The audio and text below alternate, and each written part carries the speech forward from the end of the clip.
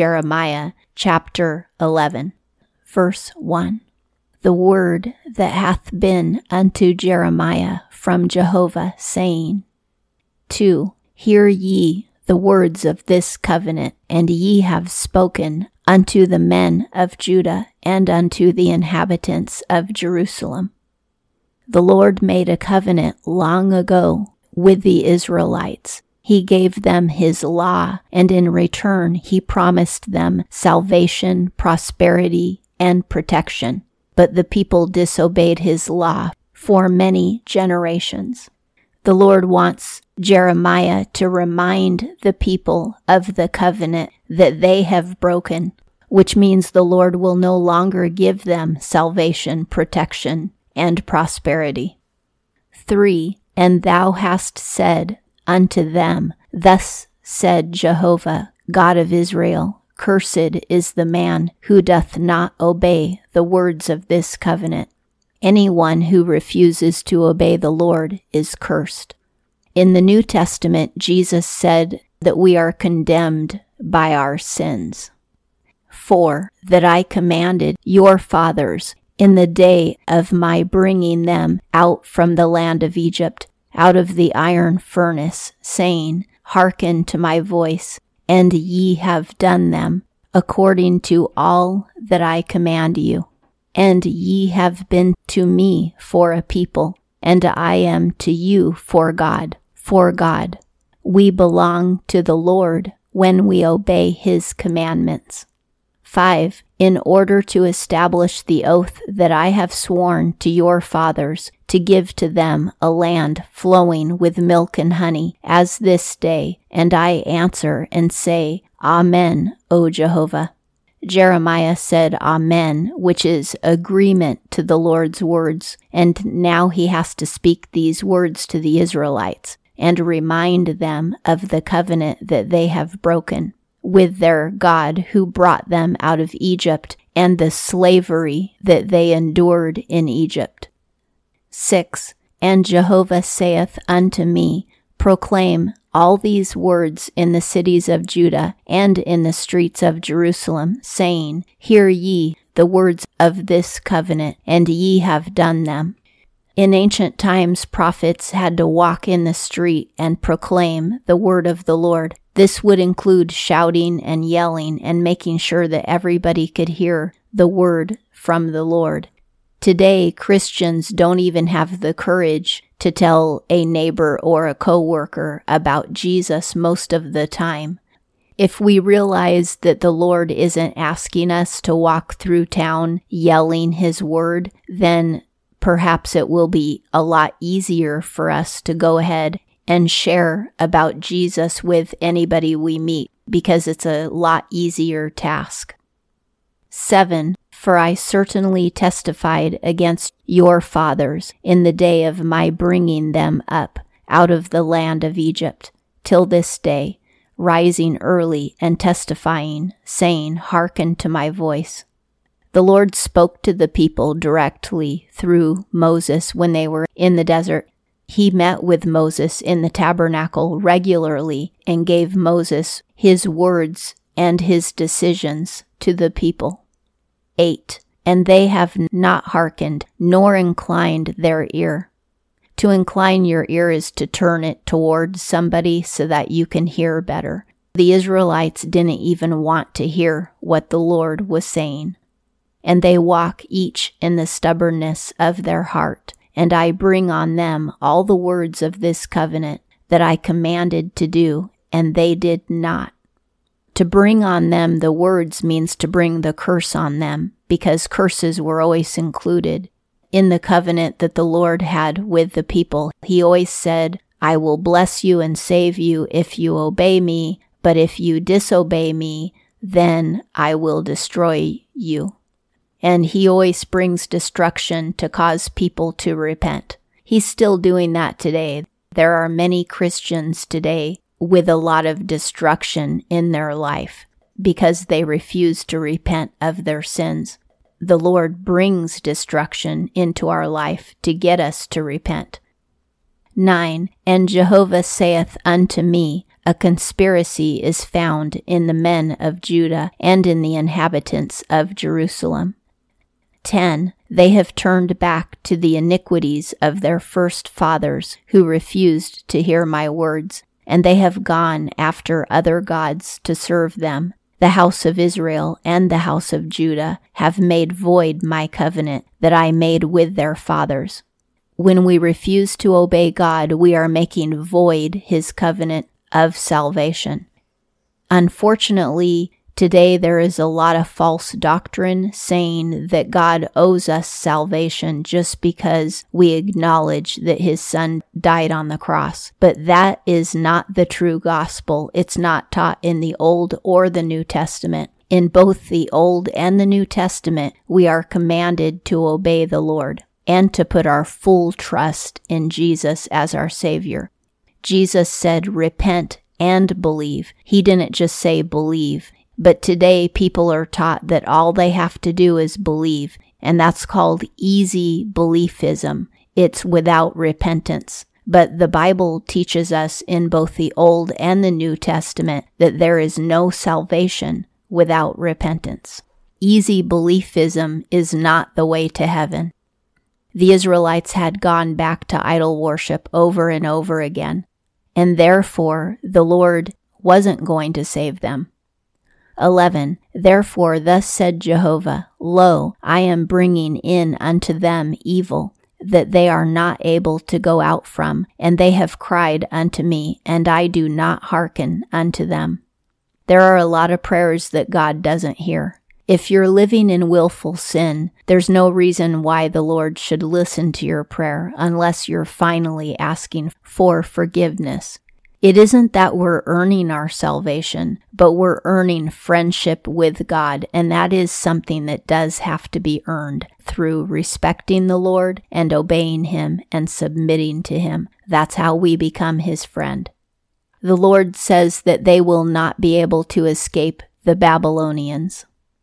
12. And the cities of Judah and inhabitants of Jerusalem have gone, and they have cried unto the gods, to whom they are making perfume, and they give no deliverance at all to them in the time of their vexation. Incense was created for demon worship, and in the olden days they also had perfumes that were made for demon worship. Today on the market there are perfumes that are dedicated to Satan. Satan has always desired the same worship that God receives.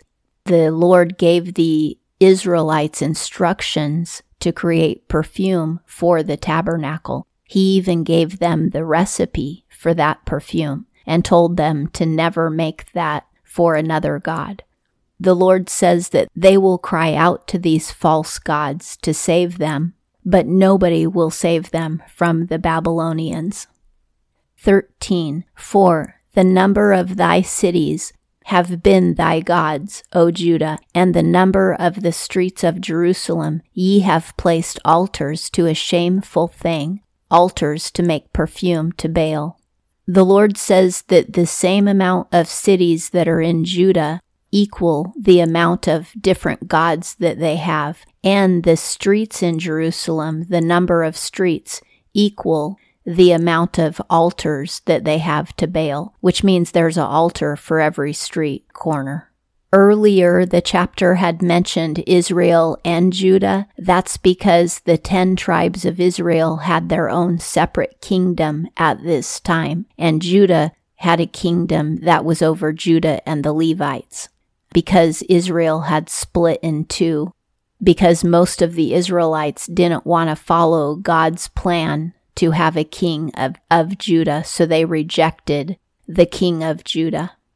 14. And thou dost not pray for this people, nor dost thou lift up for them cry and prayer, for I do not hearken in the time of their calling unto me, for their vexation. Vexation is when you're really disturbed about something, and the people are going to be very disturbed about Babylon coming to attack them. But the Lord won't listen to them, and he tells Jeremiah not to pray for the people. Normally, prophets always pray for the salvation of the people, but the Lord says, don't do it, Jeremiah, because I've already decided that I will never change my mind about Babylon coming. 15. What to my beloved in my house, her doing wickedness with many, and the holy flesh do pass over from thee. When thou dost evil, then thou exultest. This is a metaphor. The Lord is speaking as if he is a husband to Israel and she is sleeping with other men in his home. That's what Israel was doing spiritually. He was the Lord of Israel, yet Israel was worshiping false gods right in the temple that was supposed to be where they worshiped the Lord. So it is very similar metaphorically to adultery. The holy flesh spoken of here is the animal sacrifices, which were supposed to be holy, but the people, through their paganism, were turning it into pagan sacrifices.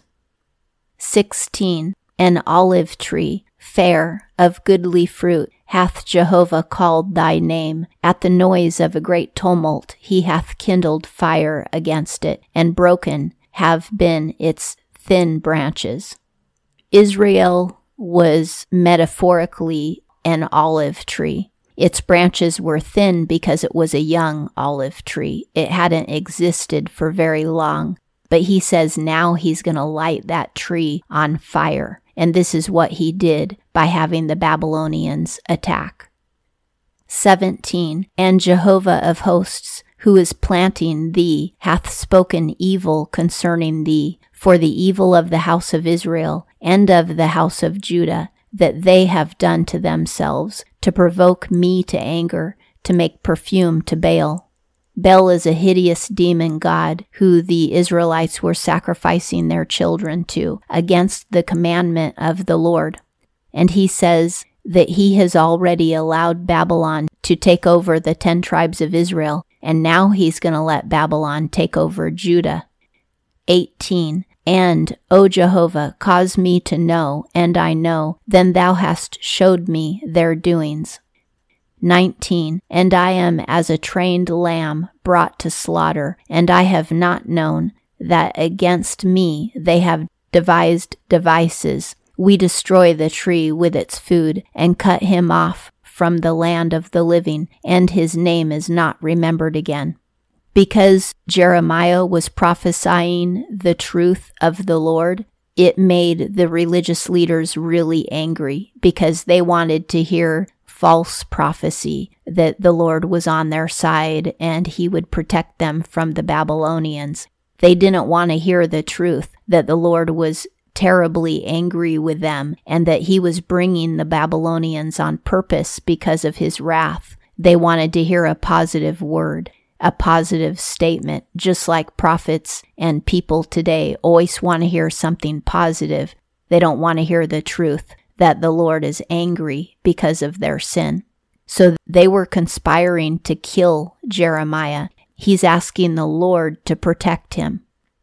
20. And O Jehovah of hosts, judging righteousness, trying reins and heart, I do see thy vengeance against them, for unto thee I have revealed my cause. Jeremiah says that the Lord knows what's in people's hearts, and he sees that the Lord is getting vengeance against the Israelites who are sinning. And Jeremiah is also asking the Lord to help him because his own life is in danger. 21. Therefore, thus said Jehovah concerning the men of Anathoth, who are seeking thy life, saying, do not prophesy in the name of Jehovah, and thou dost not die by our hands.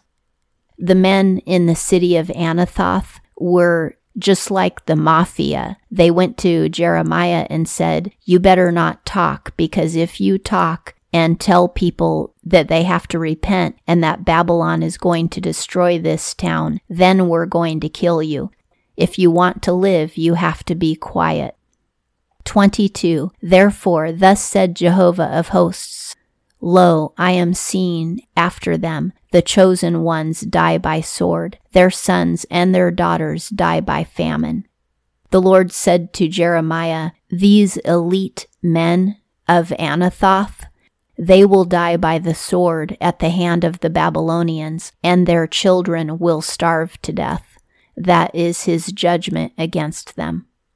23. And they have no remnant, for I bring evil unto the men of Anathoth, the year of their inspection.